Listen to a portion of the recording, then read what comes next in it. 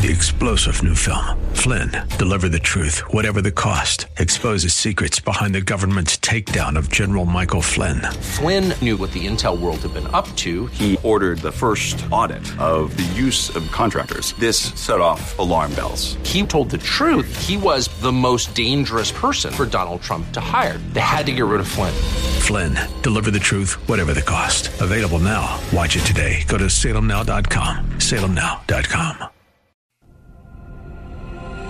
Welcome to Caregiver SOS On Air, presented by the WellMed Charitable Foundation, a program providing help and information for our caregivers who are vital to the health and welfare of so many people in our community. You can hear Caregiver SOS on air Sundays at 6 p.m. on 9:30 a.m. The Answer. And now, here are your hosts, Ron Aaron and Carol Zernial. Well, thank you very much, and welcome to Caregiver SOS On Air. I'm Ron Aaron, along with our co-host, Carol Zernial, who is a nationally known gerontologist, executive director of the WellMed Charitable Foundation, and serves on the board of the National Council on Aging, where she is the past chair of that board. And it's great to see you. Well, thank you. It's great to be here. We have an interesting guest coming up. Christy Denton Cohn, a filmmaker, documentary filmmaker, has put together a bunch of short films, staying put and moving on for seniors. Well, I think that it's fascinating when people who, make films or do other types of work get interested in issues around aging and caregiving, and the whole concept and the decision making of can you age in place? Can you stay where you are? Do you need to go someplace else? What are the variables that impact that? And if you decide to leave, how do you make that decision the best decision? That's something that all of us deal with. And what a wonderful way to kind of learn from other people's experiences and having these short films. It's perfect. Now, before we get to our guest, I want to ask you, and this is one of those questions that I think occurs to absolutely everybody, and the longer we live, the more people around us who pass away. What not to say to the grief-ridden? This article really caught my eye in Next Avenue about, don't ask the bereaved what you can do, just do something. Maybe it's because there's been funerals that I've been to, in the last couple of years more than I would have liked. And that's always kind of I know I always feel like, I want to do something, but I'm not sure. And a lot of us do ask, what can I do to help? What do you need? And I think that the author of the article, Jill Smolo, does a wonderful job talking about just do something. She gives a story of going to a person's house at the end of the funeral where all the food is, and the widow is looking at all the dirt that's been tracked in on the floor with all of these people coming in and out of the house. And so when she goes out of the room, they decide to sweep up this dirt. Somebody grabs a dustpan and a broom, and they clean up the dirt and kind of sweep the floor. And so I think the moral of the story is, not always bringing a casserole. I think that's great. I think what I remember when my mother passed away was a neighbor who brought just snack food. It was like stuff that maybe you shouldn't be eating, but it was the kind of really easy kind of munchy stuff that felt good because it was crunchy or it was sweet or it was just snack food, and that went first as the people came through the house, but really kind of cueing off of the person, watching what it is that they need, and then just doing it. I'm going to the store. What would you like me to pick up for you? To let them know, or looking in the fridge, they don't have any, whatever, and bringing a couple of, a neighbor brought milk and juice and soft drinks. So whatever it is you want, you're going to like one of these most likely, and you're going to need one. So I thought that was really helpful, and I would, I'm going to take that with me as I go forward, so that I will know just, when you see something, do it. And when you say to somebody, what would you like me to do, they don't have an answer to that most of the time. Well, they don't, and there's so much to do, and it can be so overwhelming. Obviously, you don't want to overstep your bounds. You don't want to I think you have to look and cue off of the person to make sure that what you're doing is okay if you're doing something to their house. I'm never going to complain. If anybody wants to come to my house and sweep up, hey, that's great. In fact, make the beds, clean the sheets. Whatever. Exactly. It's all good. Whatever you want to do. Just don't spray air freshener is the only thing I ask. Somebody was helpful once in my home and sprayed some really heavy floral air freshener that took weeks to get out. That was not helpful. Now, here's something that segues with grief, end-of-life plans. And we have often talked with some of our guests about that challenge. Many seniors simply don't want to talk about it. Well, and I think the point of this story also from Next Avenue was talking about sort of the unrealistic expectations. So, we hear people say, I'm never going to the nursing home. And there are folks that they will fill out a living will, which simply says, a couple of things like, I don't want this, I don't want that. But in very complicated situations, you need a power of attorney.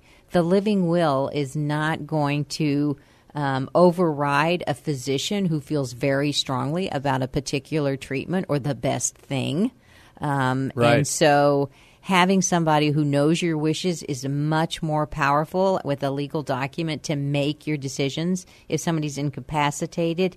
And so the article, when end-of-life plans are just hopes, in this particular case, they were hoping they were going to die in their sleep of a heart attack. I know my aunt always expected to die, in her sleep, and she was very angry that did not happen, and she ended up with dementia.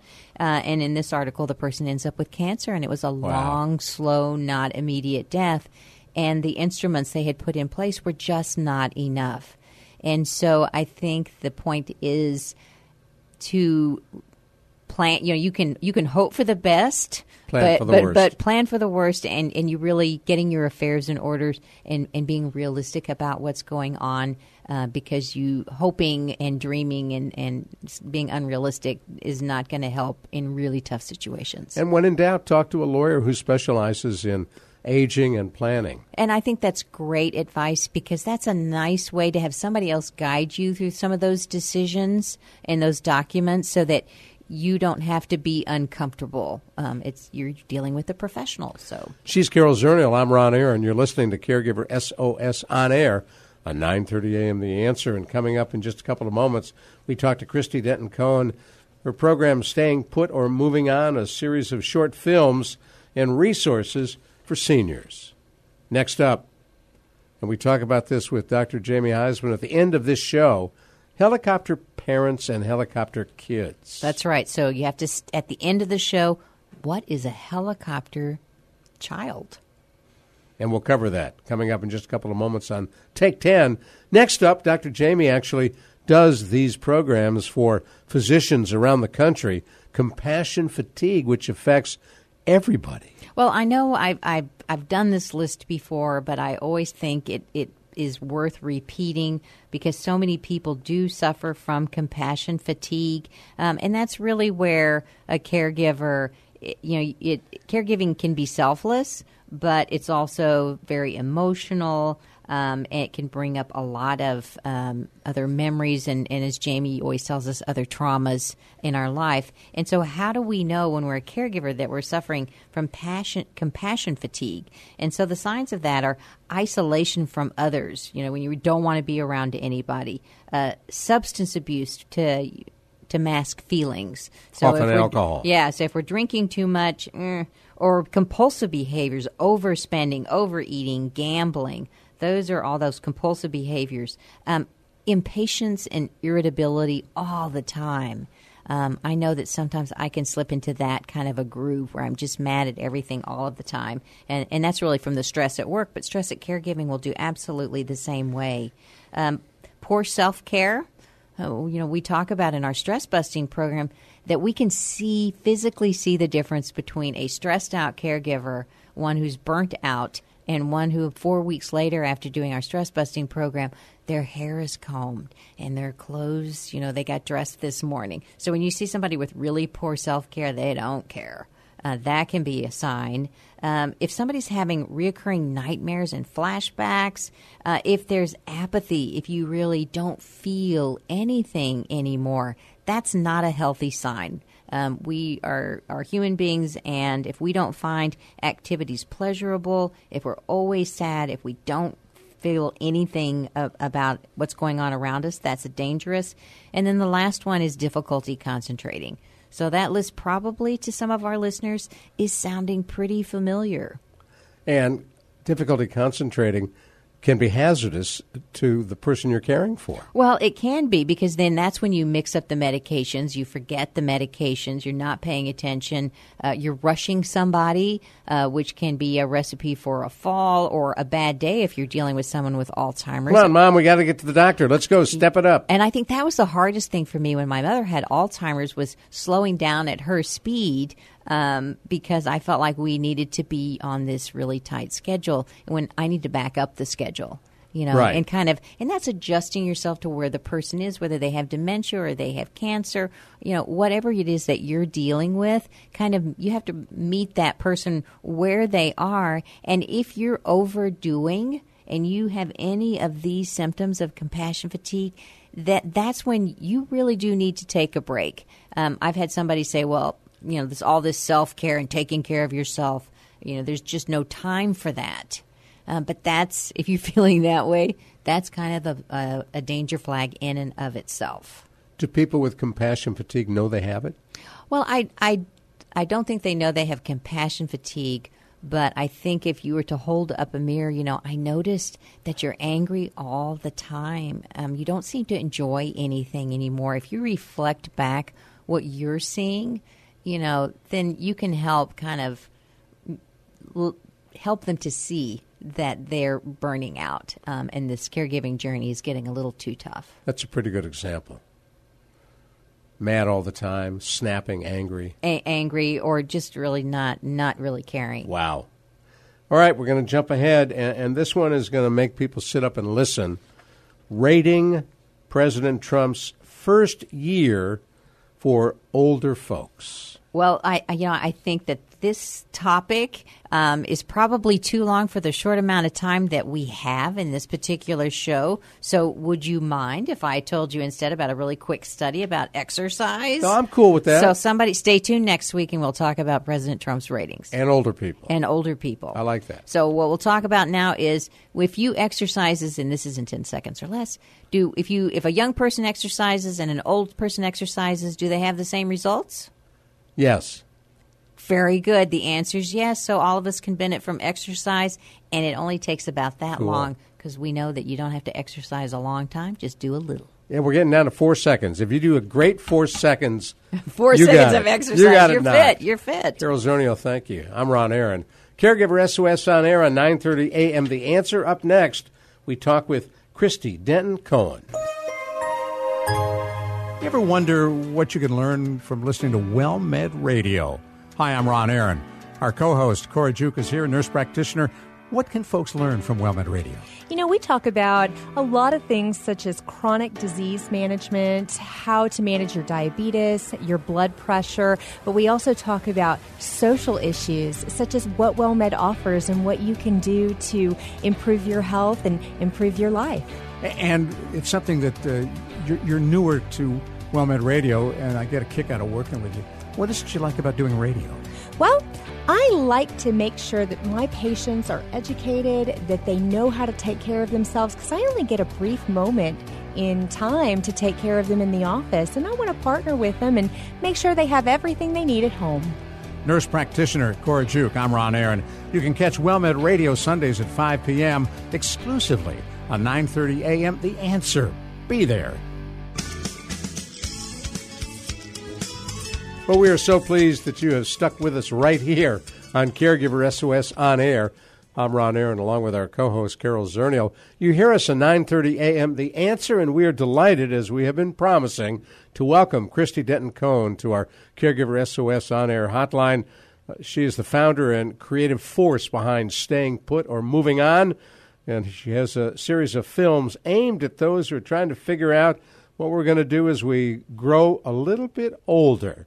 And Christy, thanks for joining us. Well, thank you for having me. You mentioned something as we were chatting briefly off the air that just rings and resonates with so many other folks, that there's so many people who early on until they get into their later years never worried about money, never worried about, well, I may not have kids, but big deal. And then they reach a point where who's going to take care of me? Who's going to help me? What am I going to do? Right. I find that a lot with, I've done a lot of films with adventurers. I know a lot of artists and people in the film industry, and, you know, creativity has been the primary goal. A lot of women from my generation, and I'm 66, approaching 67 soon, didn't get married. They didn't have children. In my case, I couldn't have children, although I do have two beautiful stepdaughters. And you just wonder who's going to take care of those people. And I feel like we're a pretty darn creative generation, and so I think we're going to be looking at it differently than perhaps generations past, and we're going to come up with some pretty neat ideas as we go forward. And so you put what is your talent and experience and knowledge to work, staying put or moving on a series of short films and links to resources exploring where and how folks will live as they grow older. That's correct, and I think that I originally thought of doing a longer-form documentary, like a featured 60-minute, 90-minute documentary, but there are so many different ideas, so many different topics that we felt that if we did the short films, they'd be more accessible, and we could cover more ground, so to speak. Well, and that's why we're doing the short films. And, you know, right now everything's pretty self-funded, but as we grow, and I'm sort of in the if we build it, they will come mode, I would like to include other filmmakers, other artists, other photographers, writers in this whole process so we can learn from each other. Well, so you've created a website at stayingputormovingon.org, correct? Yes.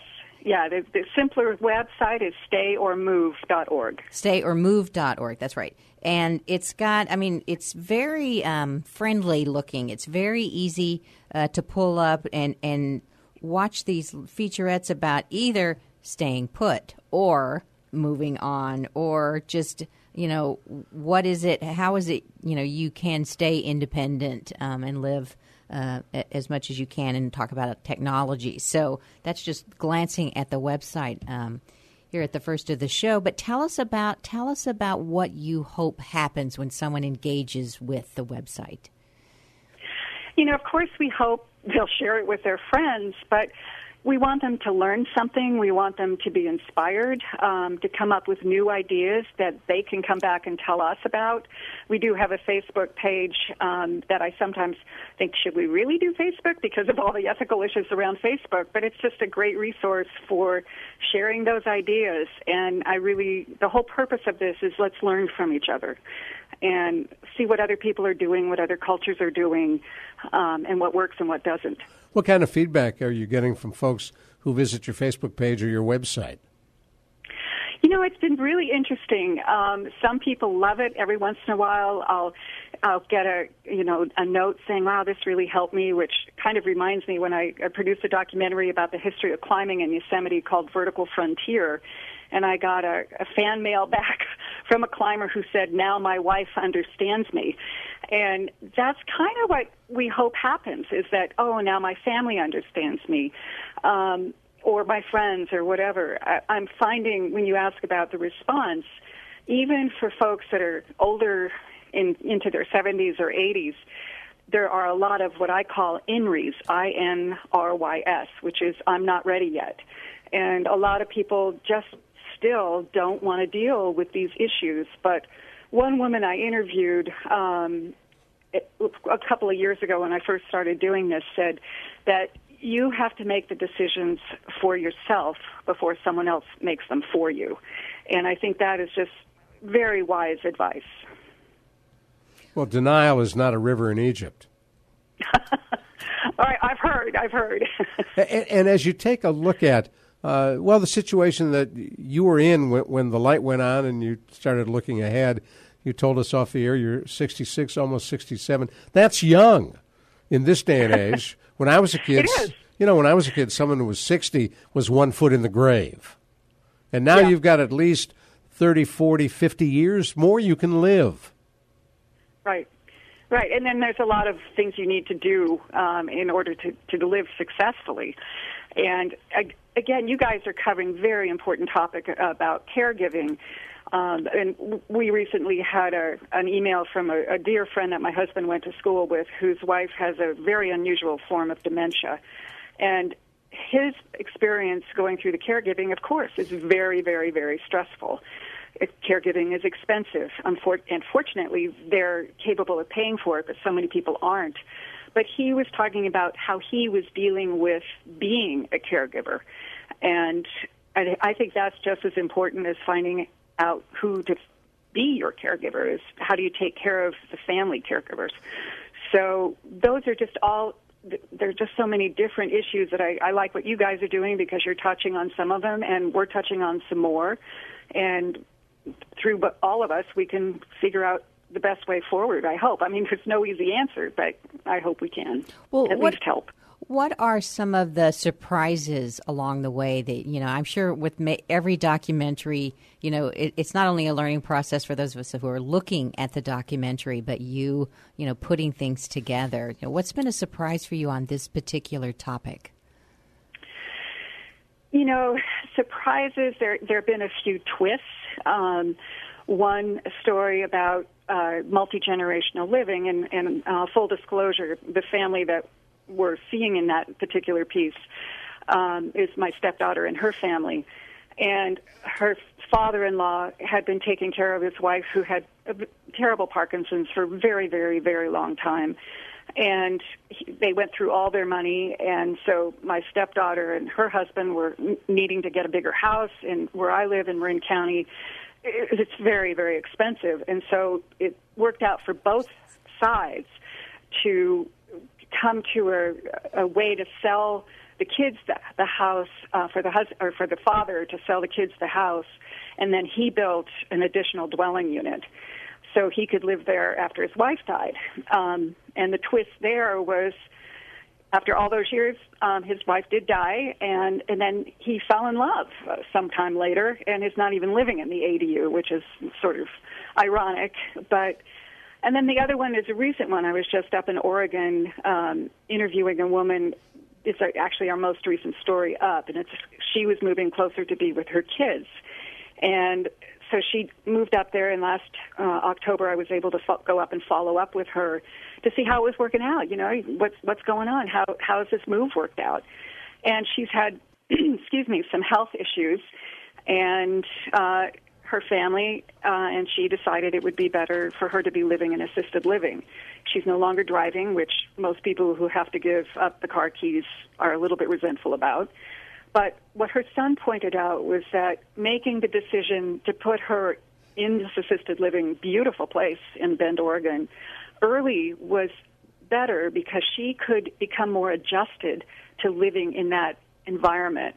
And therefore, as her disease progressed, she would be more comfortable with where she was instead of having a shock to her system later on when she really didn't understand where she was. That's a good point. Stay with me just a minute. If you've just joined us, you're listening to Caregiver SOS on air on 9:30 a.m. The Answer. I'm Ron Aaron with Carol Zernial, and we're talking with Christy Denton-Cohen, who is the organizer and producer of Staying Put or Moving On. Well, and I think you made such an important point about these decisions to, for someone to go into an assisted living or go live with relatives or change something, making some of those changes sooner rather than waiting until A, it's a crisis, or B, in the case of the assisted living, there are studies that support the notion that going in earlier is better. And I know in my own family, I've had discussions with my adult children that I will check myself into a facility, a memory care unit, if I came down with Alzheimer's, because I don't want them to anguish over that kind of a decision. And for me, I'm fine with that. Yes, that's a good point, Carol, and you're smart to be addressing those issues now, because it's uncomfortable for a lot of families to talk about these things. And again, going back to the INRIs, I'm not ready yet. This isn't going to happen to me. I'm from the invincible generation, and that's just not the case. Well, invincible is what a lot of folks believe, from teenagers on up. Right.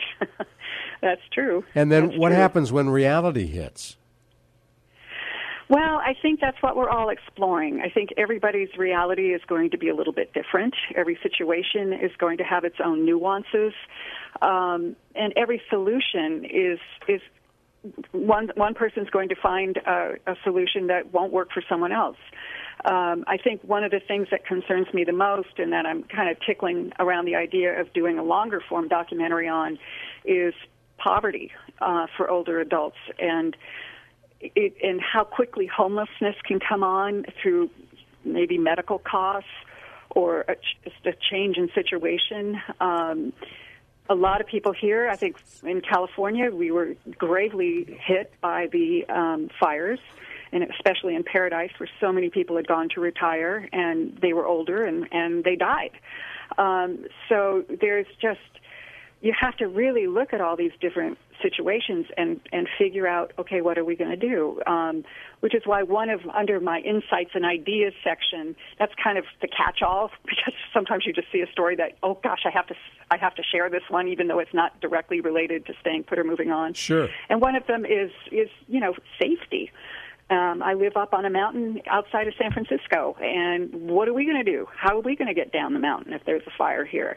And so we interviewed the fire chief, and they gave us advice, be prepared. Leave before you have to be evacuated. Now, hold that thought. We come right back to you.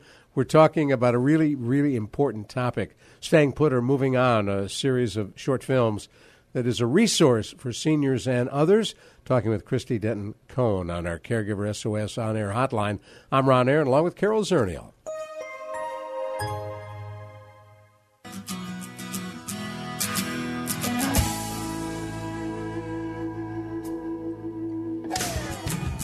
So as you grow older, what is it you think you want to do, and how do you make those plans? Maybe it's a retirement home somewhere. Maybe it's moving in with a son, a daughter, an aunt, an uncle. Maybe it's hanging out at your own place, growing old in place. Well, we're talking about these kinds of issues with Christy Denton Cohn. I'm Ron Aaron, along with Carol Zernial on Caregiver SOS on air at 9:30 a.m. The Answer. Well, and right before we went to the break, Christy, you were talking about poverty and homelessness. And what we know in our work with the WellMed Charitable Foundation and with older persons is that homelessness is on the rise for older people, and particularly the poverty among older women, 80 and over, the oldest old, is you're at greatest risk of poverty when you're 80, which is absolutely the wrong time to fall into homelessness and poverty. Yes, that's correct.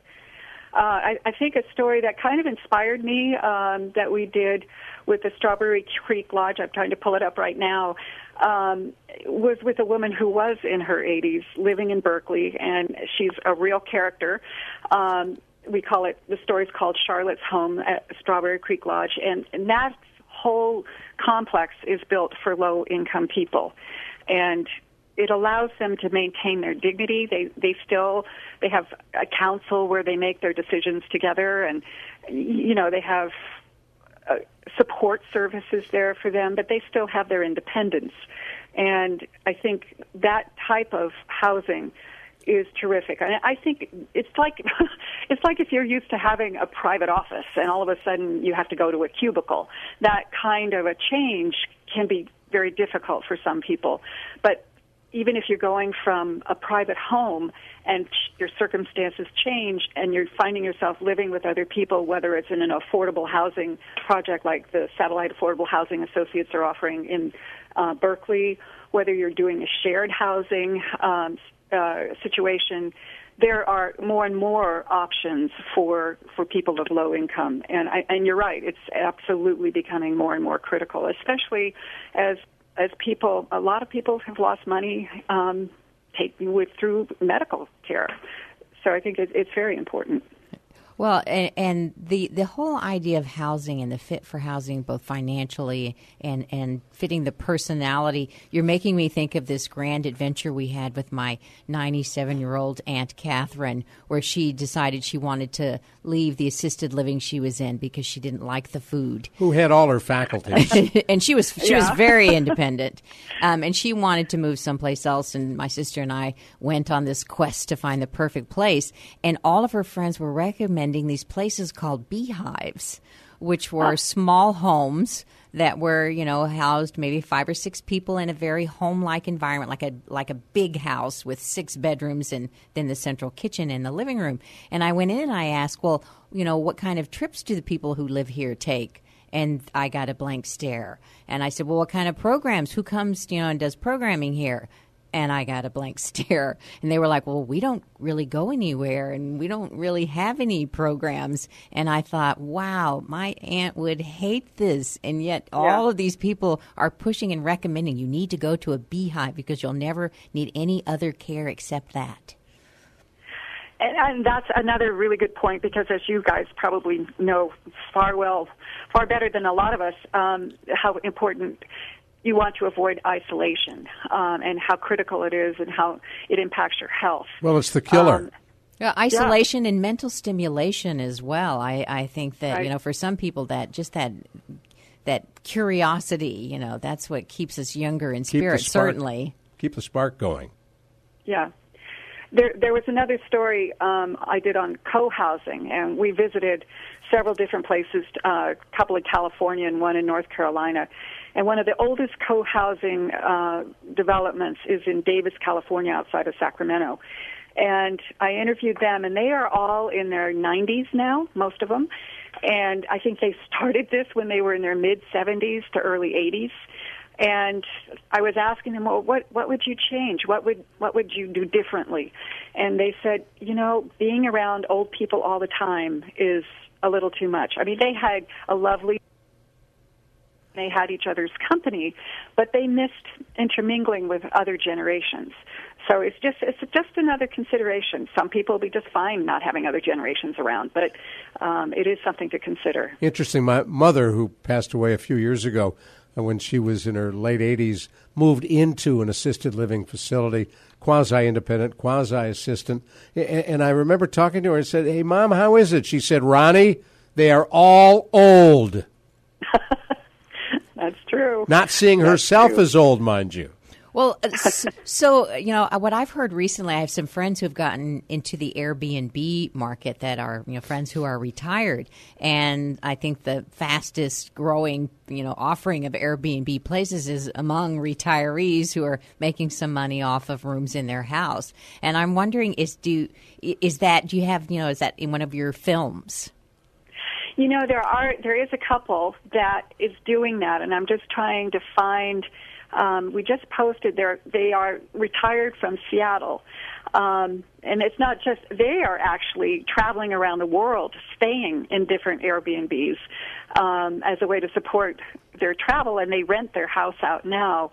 I have a neighbor who is doing Airbnb, which is bringing in extra income since both she and her husband have retired. So it is definitely a story worth looking into and getting more information about. I think if people are interested in that, they can go to the more info section on our web page, and they can find some other articles and features on that. Now, some communities, San Antonio being one, are looking at regulating that off-the-books kind of industry because hotel and motel operators see it as unfair competition. That's true. I think the taxi industry feels that way about Uber and Lyft. They do. All of the home sharing, ride sharing, this whole shared economy, I'm wondering how it is impacting across the generations. Recently, the National Council on the Aging has a grant offering about ride sharing in senior centers to see if older persons are amenable to, instead of using the big van, using a ride-sharing, a Lyft or an Uber to get to and from senior centers. If you've just joined us, you're listening to Caregiver SOS On Air on 9:30 a.m. The Answer. I'm Ron Aaron along with Carol Zernial, and we're talking with Christy Denton-Cohn on our Caregiver SOS On Air hotline.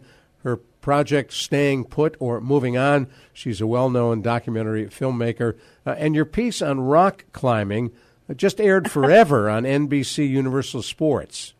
It did, and it also was on PBS. And in fact, I finished making it in 2002 or 2003. It was considered one of the best films on rock climbing ever made, and I just lost that mantle to Free Solo, which is fine.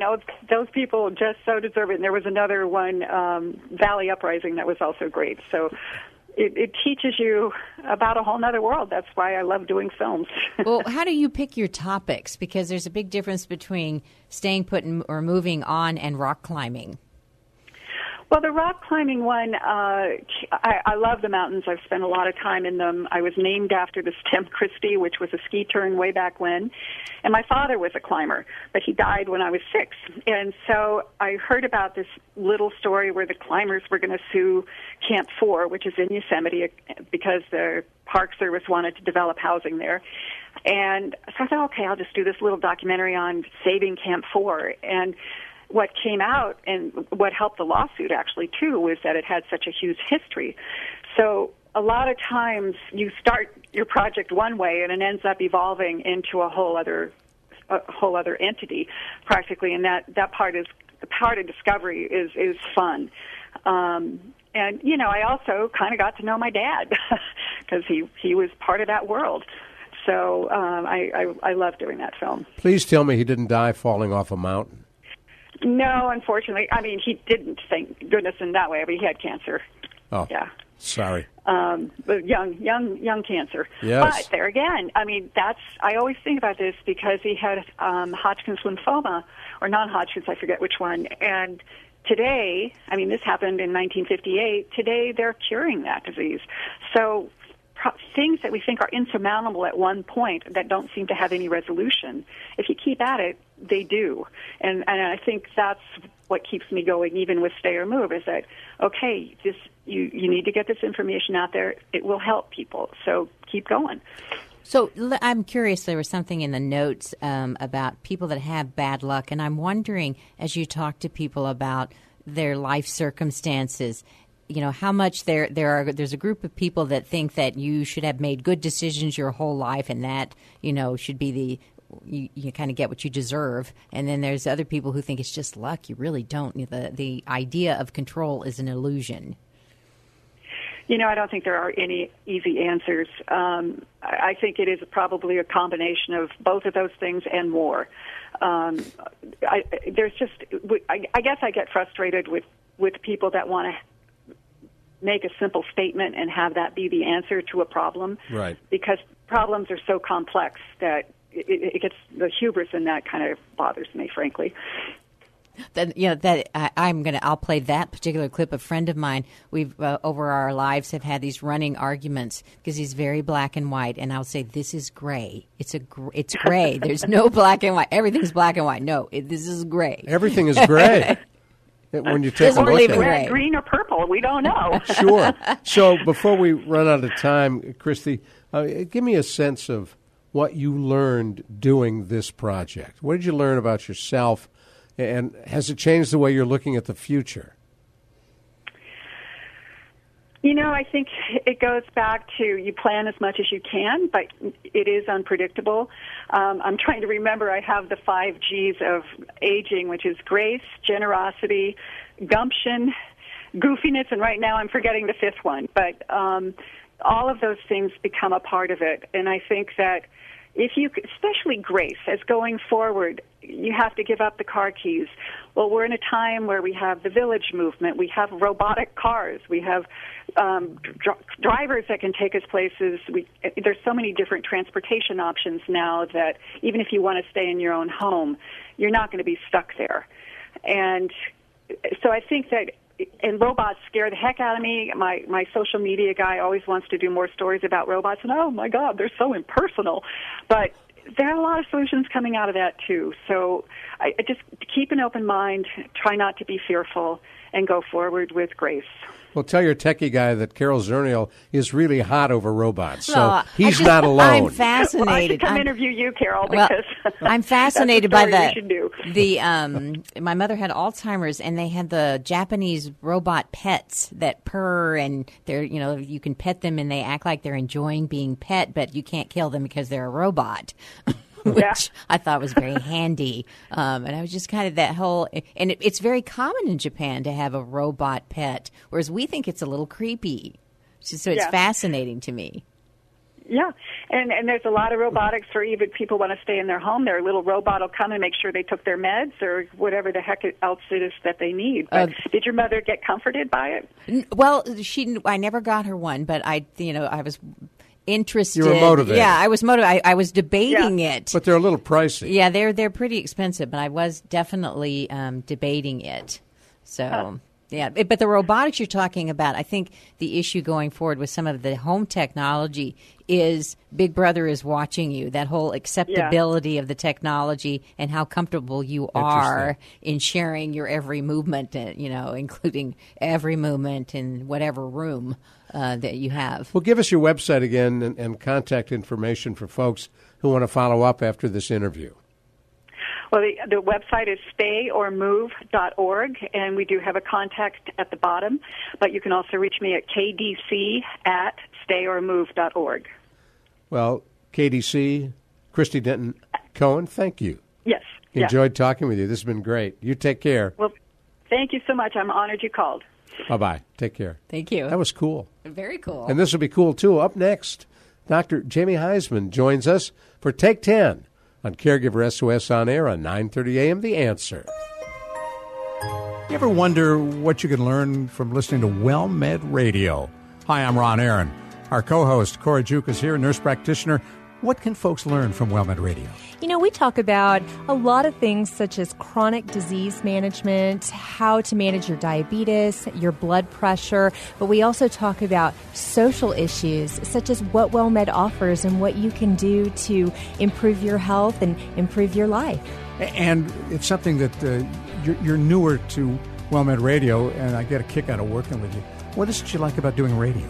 Well, I like to make sure that my patients are educated, that they know how to take care of themselves, because I only get a brief moment in time to take care of them in the office, and I want to partner with them and make sure they have everything they need at home. Nurse practitioner Cora Juke, I'm Ron Aaron. You can catch WellMed Radio Sundays at 5 p.m. exclusively on 9:30 a.m. The Answer. Be there.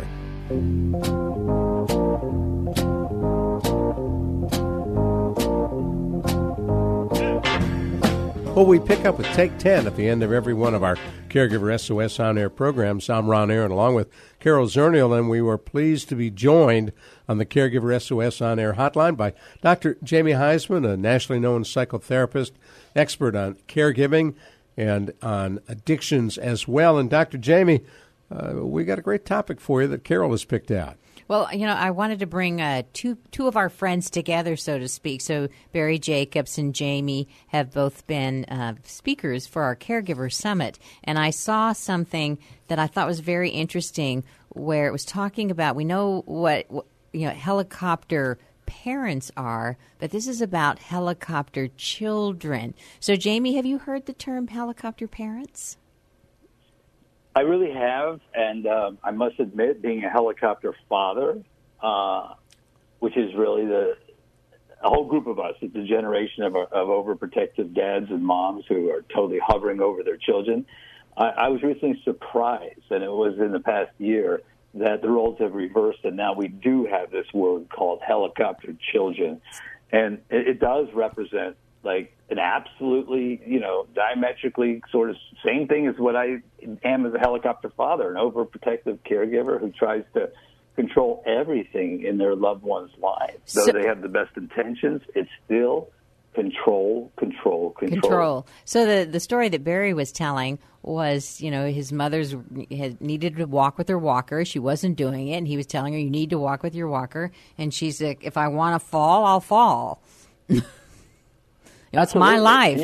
Barry's he's brilliant. He's dead on correct. I mean, if they fall, basically, this is a partnership. And well, that's what he's saying. This is not somebody controlling somebody else. Right. So we live in an ecosystem where, as you know, if our parent falls, they may have made the choice not to use their walker, but it's not them that's at the hospital every day, or finding the new place to live with the broken hip, or the fall falls on somebody else as well. So what you talked about control. Is there a definitive line where this is how much control is appropriate, or pressure to exert on our parents when we want them to be safe? How do we know where the boundary is? Well, that's a great question. And you've heard me often say control is a clinical issue, and especially with caregivers. And the deal is, and we can put in our minds about obsessive-compulsive disorder. So if our listening audience can imagine somebody who is a hand washer and compulsively does that, we are really most controlling in our lives when we're most out of control in our minds. So a helicopter child, a caregiver, if you will, really is out of control in their minds. And so they're trying to assert the illusion, the mirage. We've done a great disservice, I think, across caregiving sometimes, because we sometimes talk about that you have to, parent your parents, or become your parents and they become your children, and we kind of tell everybody that, when that's not really the case.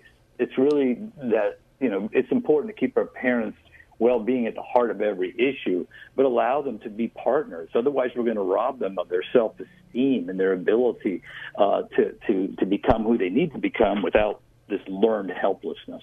Well, is there a time when somebody really is at risk? Let's say at home, it's a parent, they're living alone, they're not eating, they're lonely, their health is kind of really visibly spinning out of control and down.